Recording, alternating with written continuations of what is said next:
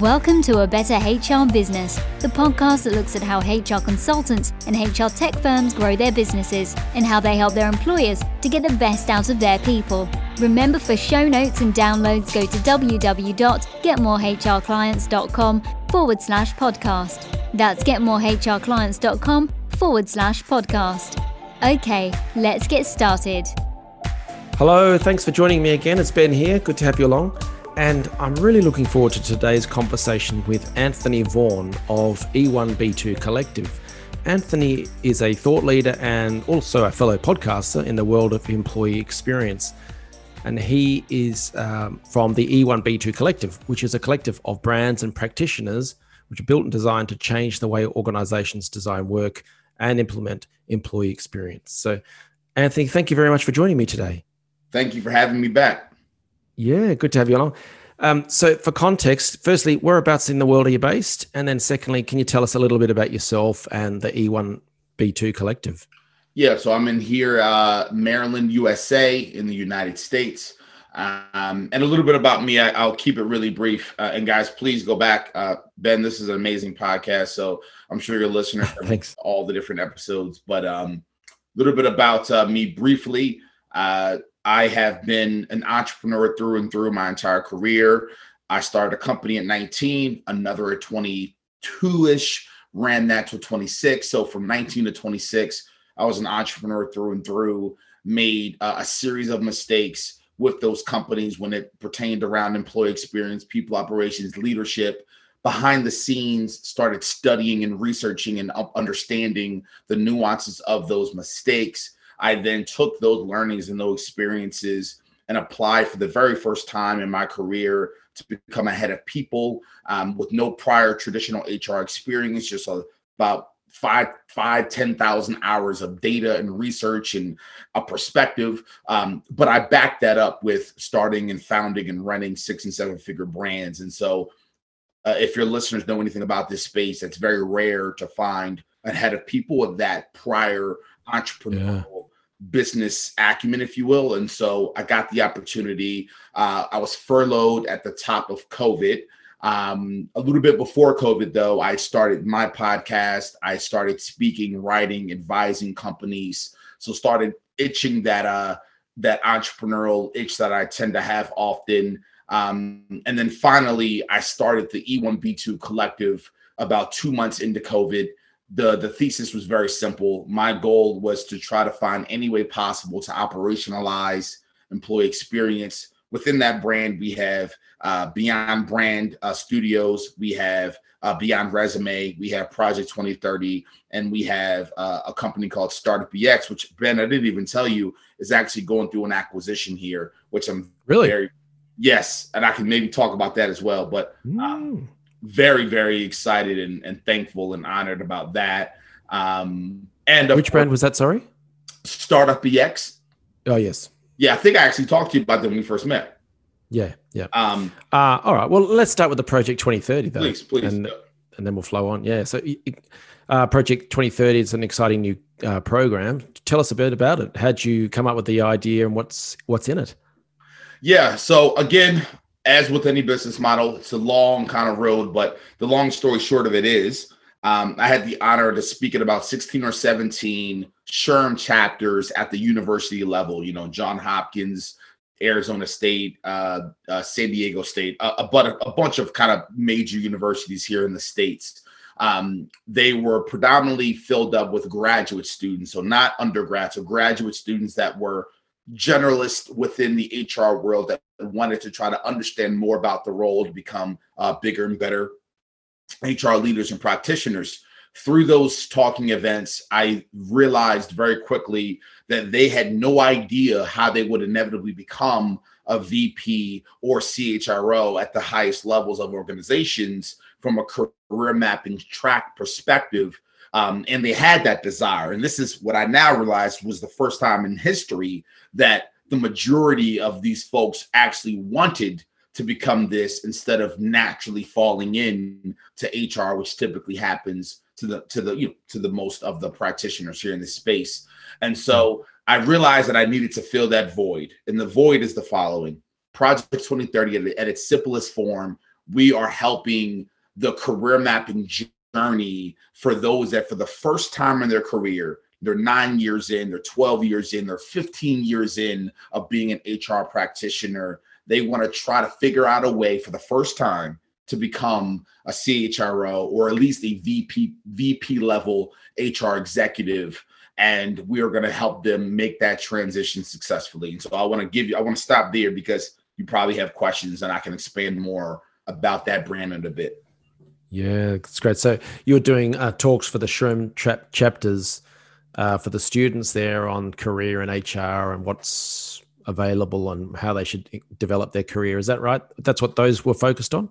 A little bit. The majority of those were also focused very much around a lot of the strategic aspects of employee experience, because as you know, the universities kind of stick on the bread and butter, traditional compliance, legal, super traditional aspects.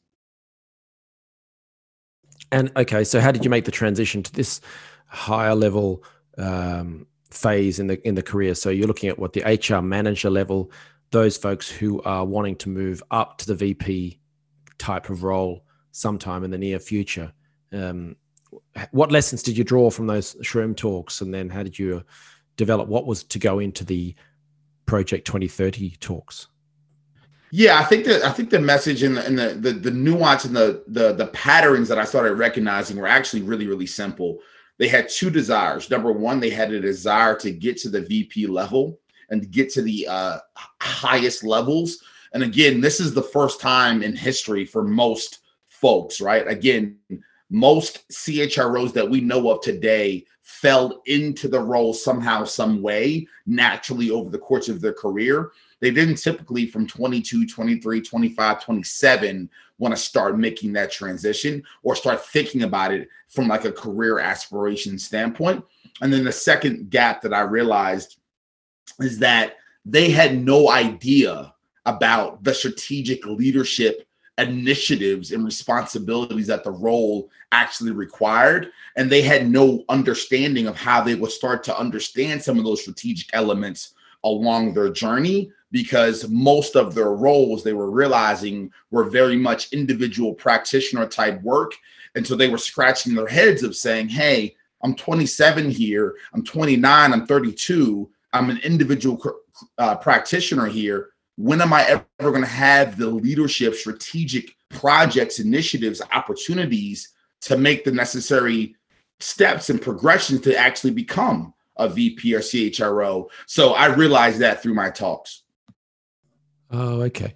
And so what sort of research did you do to work out who your target market was and what they wanted? Because I know a lot of people listening to this will at some point have thought of developing a training course or some sort of coaching program to sit alongside consulting work.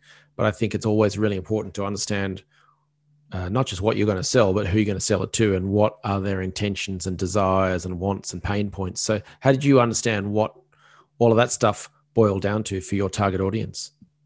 I decided to start to have conversations with about 50 folks. I decided to have about 40 conversations with active folks that I think would be a great fit for the cohort itself. So again, these are the titles that I'm going to list off. These are HR generalists. These are HR managers. These are, employee experience culture leads. These are the types of roles that you will see kind of identified on LinkedIn. Their experience levels were, again, 9 years, 7 years, 6 years, 12 years, 15 years. And I went directly to them via LinkedIn, requested an invitation to kind of connect. And we just got on a phone call for about 30 minutes. And I asked them very deep questions around, did they have an opportunity to do some of the strategic work? Do they have a desire to do a lot of that strategic work? Are they even aware at a very deep level of the nuances of the strategic leadership work? And then the most important question of them all, Ben, do they have a desire to keep going down the path to inevitably try to become a VP or CHRO? So I got that data from them. And then I got data from the highest level, so VP, CHROs. And I wanted them to think back to when they were 24, 27, 32, or when they first got introduced to HR. Think back for a moment. what was the learning curve like? What were the elements of the learning curve? Was it a big learning curve? And so all of my theses were answered through those 50 or so conversations. That's brilliant. Yeah, that's a lot of conversations. I'm curious, when you're doing the message, because LinkedIn is so crowded ever since the global pandemic, everyone's been crowding onto LinkedIn. So what was the reaction of most people when they got a message from you that said, hi, you don't know me, but can we talk? They were a little bit skeptical as always, but the way I did the copy, I said, look, I'm just looking to gather some research, looking to get a perspective, looking to get a thoughtful answer here. And then I also alluded to, if you look through my profile here, I'm a practitioner within this work. I love this work. We're allies within this work. I'm genuinely looking to get some feedback. And so the way that I posed the conversation was really from that space. And then also, Ben, if you look throughout my content, if you look throughout my profile, there's nothing that's obvious to them that would kind of, recognize any red flags. And what I mean by that is there's nothing in my content, there's nothing in my companies that are so overtly obvious that I'm trying to sell something or trying to take something from them. It really looks like, and this is the truth, it's not a facade, but it really looks like I am a true practitioner of the work and a true advocate and a fan and a leader within the work. And I'm genuinely just looking to build community and get some insights. Nice. Yeah, that's excellent. I highly recommend that approach. In the tech world, there's this concept called get out of the building, and it's for the tech startups. And I've forgotten the name of the Graham, someone anyway, but he advises all these tech startups who are highly funded, backed by venture capitalists to get out of the building, go and talk to people, real people, rather than just doing research online and Googling things. So I love the fact that you had all of these conversations. Yep. Yeah. So that was really well done. And did that also inform how you were going to structure the course, i.e. the program, what was going to be in it and how it was to be delivered? Or do you sort of develop that yourself separately? I had a thesis, but then again, like I said, I wanted to stress test it. And frankly, Ben, I'm still stress testing it. So like any great entrepreneur, I think in 2021, you sell it, then you build it. So we're actually still building the cohort as we're going along here. And so we're still stress testing it. So I had a thesis around some of the core topics that should be involved in the curriculum. But then throughout those conversations, I would say, look, here's the curriculum, here's the breakdown, break it, add it, change it, tell me it sucks, do whatever you want to it. I don't personally care. I have nothing to do with this. I am nothing more than a facilitator of thoughts. And I want to know if those thoughts and those theses are correct. I personally won't take any offense. And through those conversations and through that really transparent, I think a removal of my ego, I was able to really recreate the thesis in the curriculum to make it a little bit more contextual and empathetic to the real problem that they were having. But again, Ben, like I'm saying, we're still making adjustments to the curriculum. We have a drop down date of the end of next month when we'll finally start to kind of plant our foot firmly in the ground to start really locking in topics and areas of the curriculum. But we're still getting data. Nice. What was the phrase you just used earlier there? Sell it, then build it. Yep. So that's a very common thing in the startup world. Yeah. Can you talk it? Yeah, please. I can.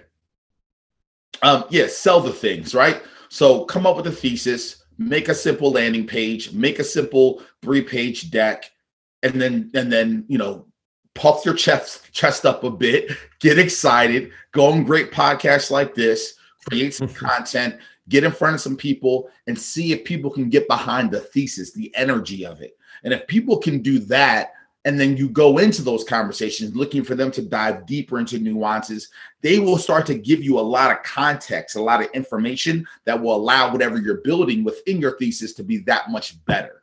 And then once you actually sell your thing, so it could be a product or it could be like in our case, trying to fill up a cohort.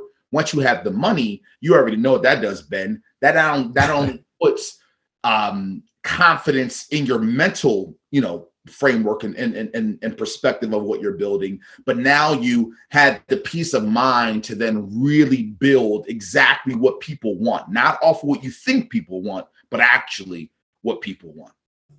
Absolutely. Yeah, I love that.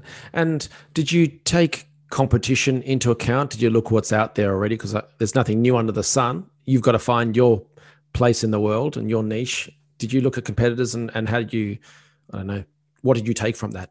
I did. And the funny thing is, as I was looking, there was 4 new companies that are very similar in our model that popped up. So I actually get super excited about that when I see that happen. Yeah. Yeah. What's that? No, I agree. I think it's scary when there's no one else around. You think, oh, maybe there isn't that demand. But when there are, it's like accounting firms. You see them all over the place, but people still need accountants. It's when you saw no accounting firms anywhere that you'd be scared, or maybe this is the wrong idea. So I agree. It's good to have competition. Exactly. And then what I realized, and I'm willing to put this out to the world, there's no issue. What I realized is none of the services none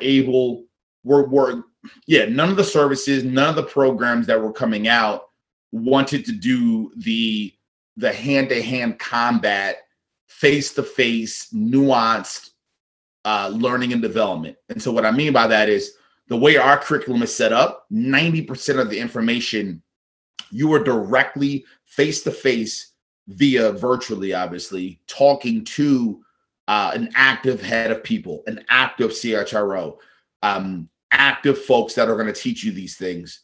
The most of the things that I saw were automated, pre-curated content that was a self-serve model. And so I think with this type of work, you need to really talk to someone and be able to do Q&A live rather than a self-serve. So that's how we've decided to make ourselves a little bit different.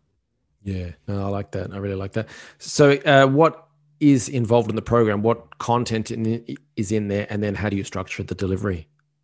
Yeah, so I can get a little bit into the content here because it's something that we're really big fans of, and we're just proud of how we went about it. So I'll give you a couple areas of it. One area that we're really excited about, like I said, is prepping for the actual interview itself. So think about the target here. You're, for the very first time in your career, 12 years, 10 years, 9 years, 15 years, you're thinking about becoming a VP of people.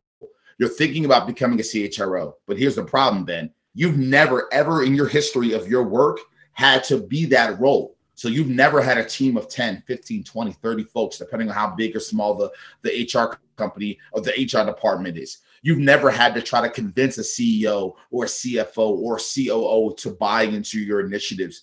Maybe for the first time in your career, you've actually never asked yourself, what type of head of people do I actually want to be, right? Like, am I really obsessed with people analytics? Is that my strength? Am I really obsessed with DE&I? Am I really obsessed with making sure my executives, my managers are showing up for our people in a really contextual way? And so executive coaching may be in my back pocket. Am I really obsessed with like global HR and global work? So there's legal things and compliance things that I'm really obsessed about. What's going to be what's going to make you different and make you stand out when you go through the recruiting process of trying to finally, for the first time, become that? So that's one portion. The other portion is once you're actually in the interview, how are you going to sell yourself? How are you going to pitch the type of, CHRO you actually want to be and that you actually are? How do you tangibly, and this is something we're going to actually help them build, how do you tangibly leave the cohort and walk away with a 30, 60, 90, 120. So these are days, a plan of how you're actually going to build a lot of these programs within the organization. And then some other pieces of it, Ben, is we get into like some of the rabbit holes of topics. So we get into the importance of tech within HR. We get into the role that DE&I plays within HR. We get into, what DE&I actually looks like as you being the person that runs that department at a high level. How do you go and find trainers and all these folks that are going to kind of come into your organizations to help you support these things?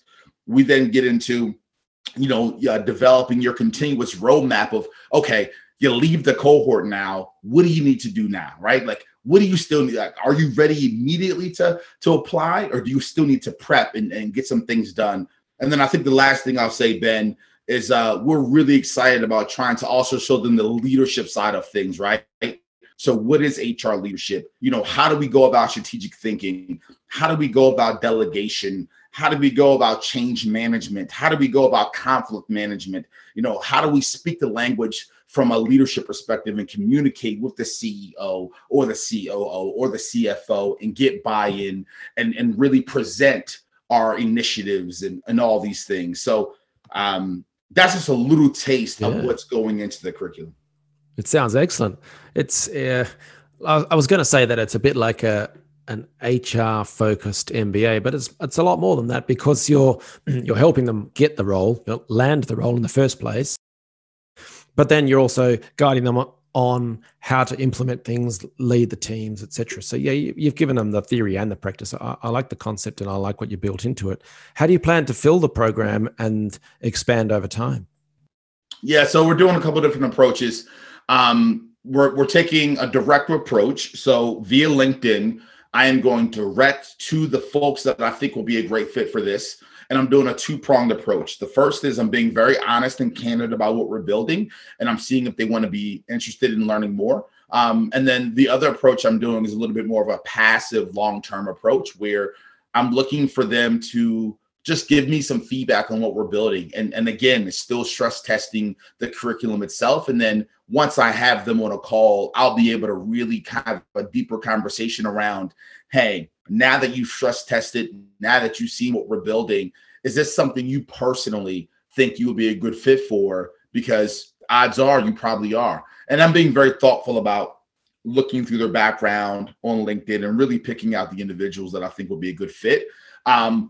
So the biggest thing, though, Ben, that I'm doing, and I don't know if you remember my background, but partnerships is something I do very well. Yeah. I'm getting in touch with all different types of companies. So we're looking for HR tech firms, HR tech products, all different types of companies in that space to sponsor a certain percentage of the company to get that consistent revenue going for us.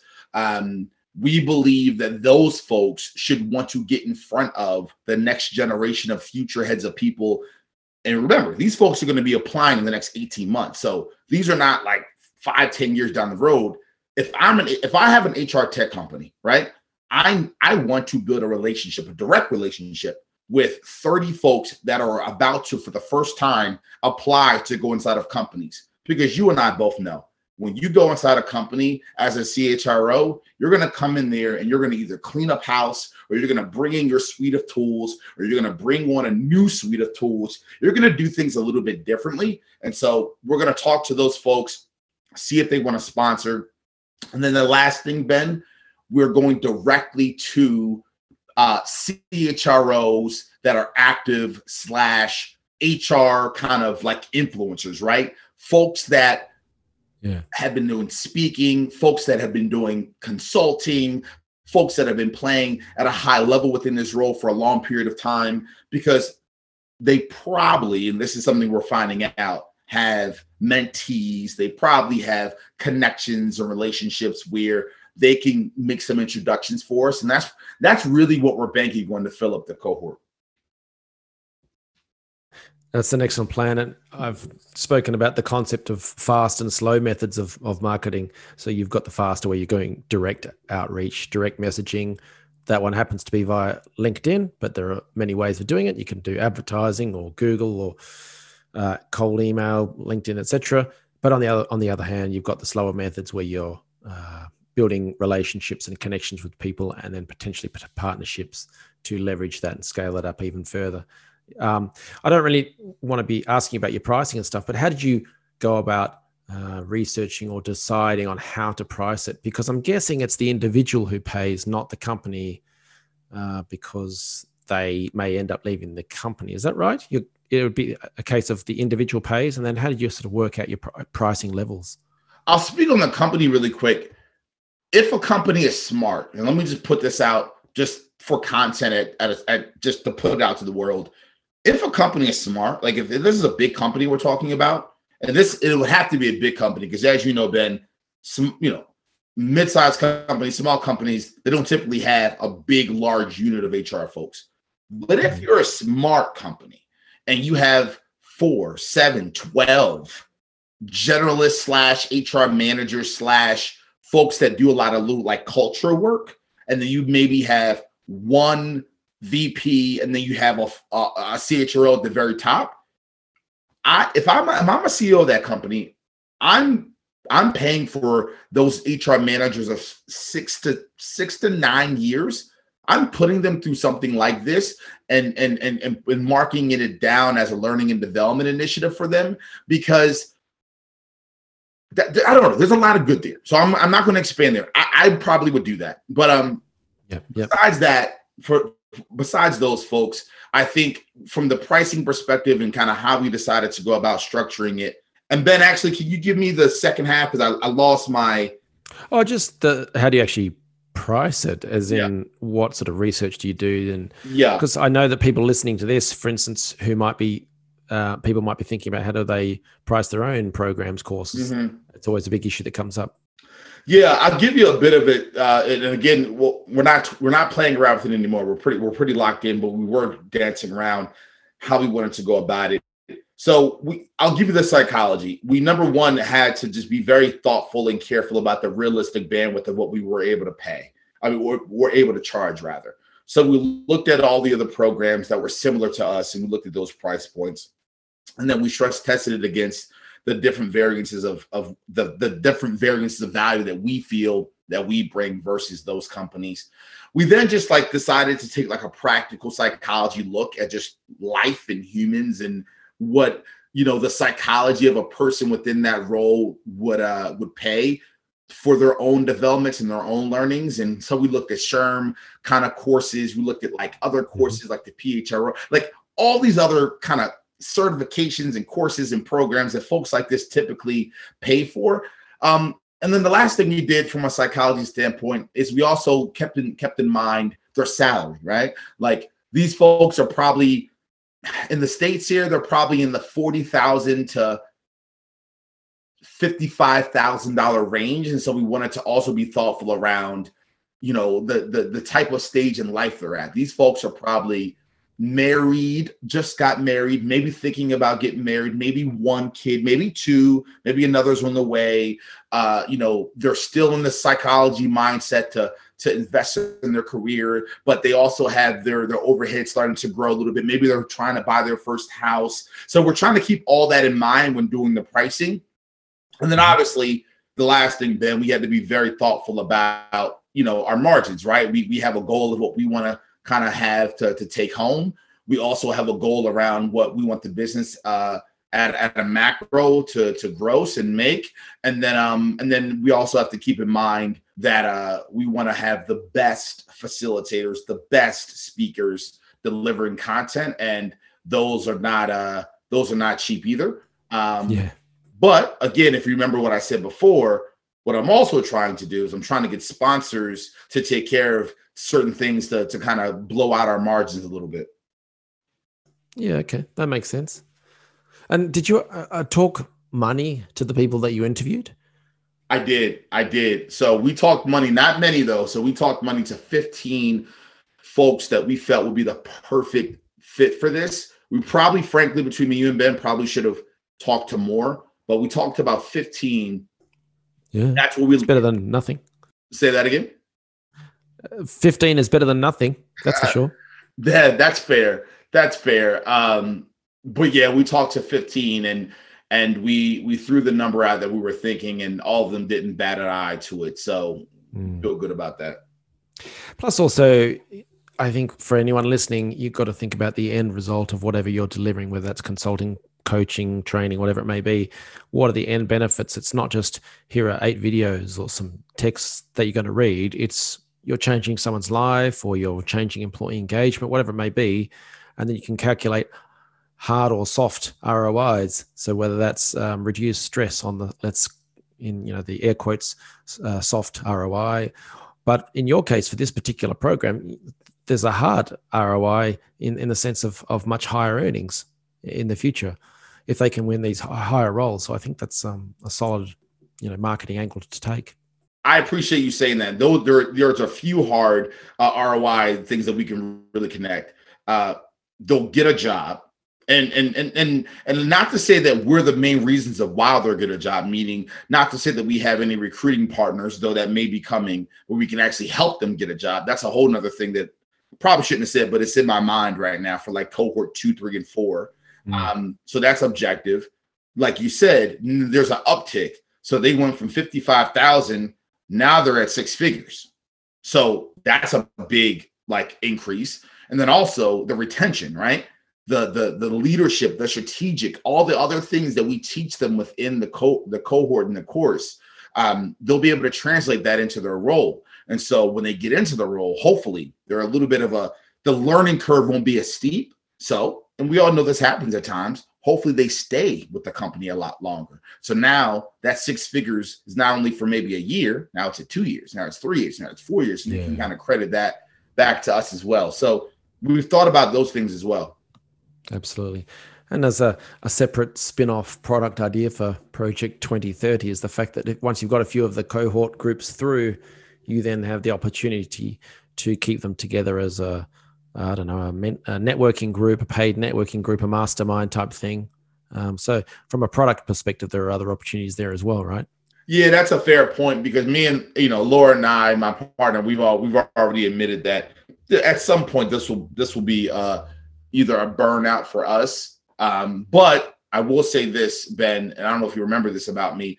We are very much doing the entrepreneur founder initiative with this. And when I say that, what I'm talking about is Laura and I are not doing, that's a lie. There's 5% of it. Outside of 5%, we are not doing any of the facilitation of anything.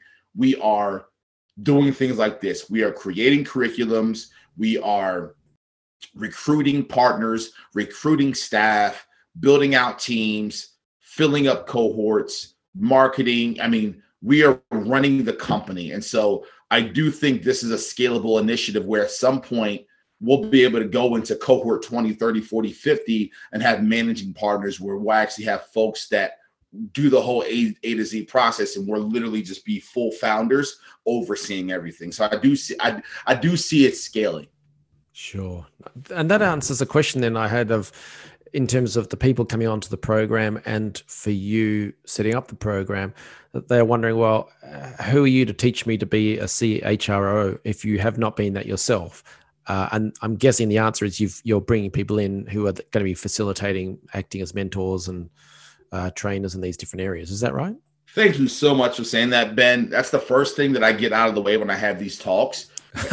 when I had this conversation trying to get people in the cohort, because when they look at my background, they're very, let me I guess pat myself in the back and be a little bit egotistical for 12 seconds.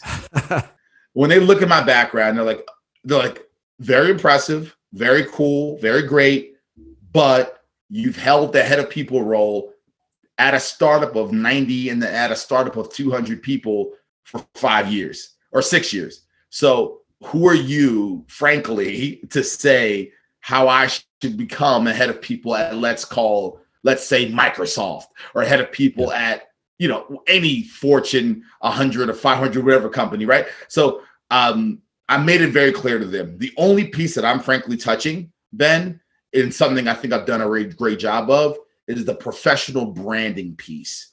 The talks that I've been a part of, the money that I've made through keynotes, the podcasts that I've been on, the PR that I've been able to cultivate around myself, the way that I cultivated my point of view around this work via my podcast, that is the only piece of this cohort that I personally am delivering.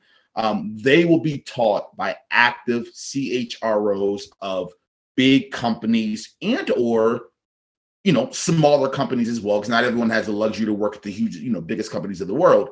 But these folks are active CHROs of being in that role of 5 years, 7 years, 12 years, 15 years, 20 years. So you will not be taught by a novice like me. You will be taught by folks that really know what the hell they're talking about.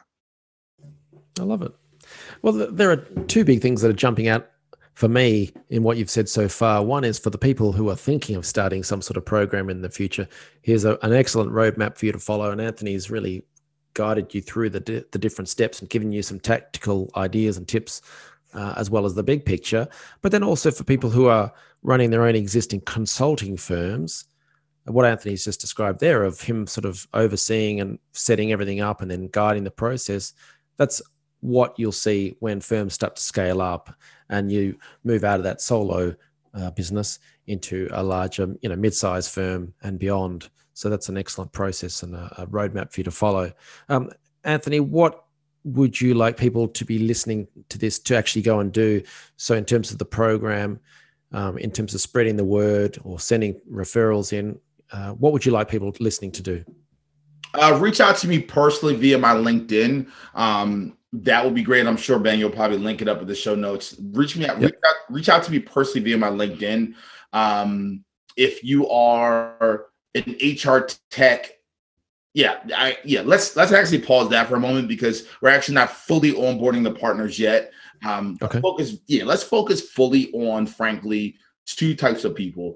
Let's focus on the connectors, aka active CHROs, active folks that are just really, really passionate about this work. You have some mentees under your belt. You would love to come onto the podcast, the Project 2030 segment podcast, and just talk about the perspective of the problems that I'm trying to solve. And you'll be open to making some introductions. And then the second type of person is the direct folks that we want to fill up this cohort with. So if you are a generalist, an HR manager, a head of culture, all these other things, you've been in the HR space for 6 years, 9 years, 12 years, 15 years, you have a desire for the first time in your career to be a VP of people or head of people or CHRO at the highest executive level, reach out to me personally via my LinkedIn, and we'll set up a direct meeting. We'll walk you through the cohort. That's great. And for people listening to this who are consultants, if you might be going in and doing projects or supporting existing HR functions, the person who's brought you in there for those projects might be the ideal person to send onto the project, onto Project 2030, because they may be looking to move up to a VP HR or CHRO role in the future. So there's a potential way of looking good anyway to your client or end user, as they say in the tech side of things. Before we finish up, Anthony, you mentioned an acquisition process in the works. What's that all about? Yeah, let me expand on that really briefly here. So something I'm excited about is Startup EX, the company that I told you about initially. That brand is a company that did not do incredibly well financially over the last year, like I hoped it would. And I was, as the CEO, the operator, I was considering us shutting it down just due to being able to track out where I thought it was going to go.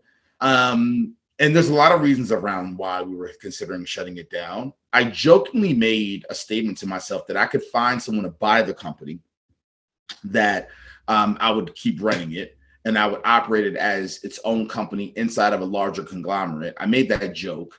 I thought of one person, though, and booked some time on her calendar, frankly, as a joke, just to catch up with her.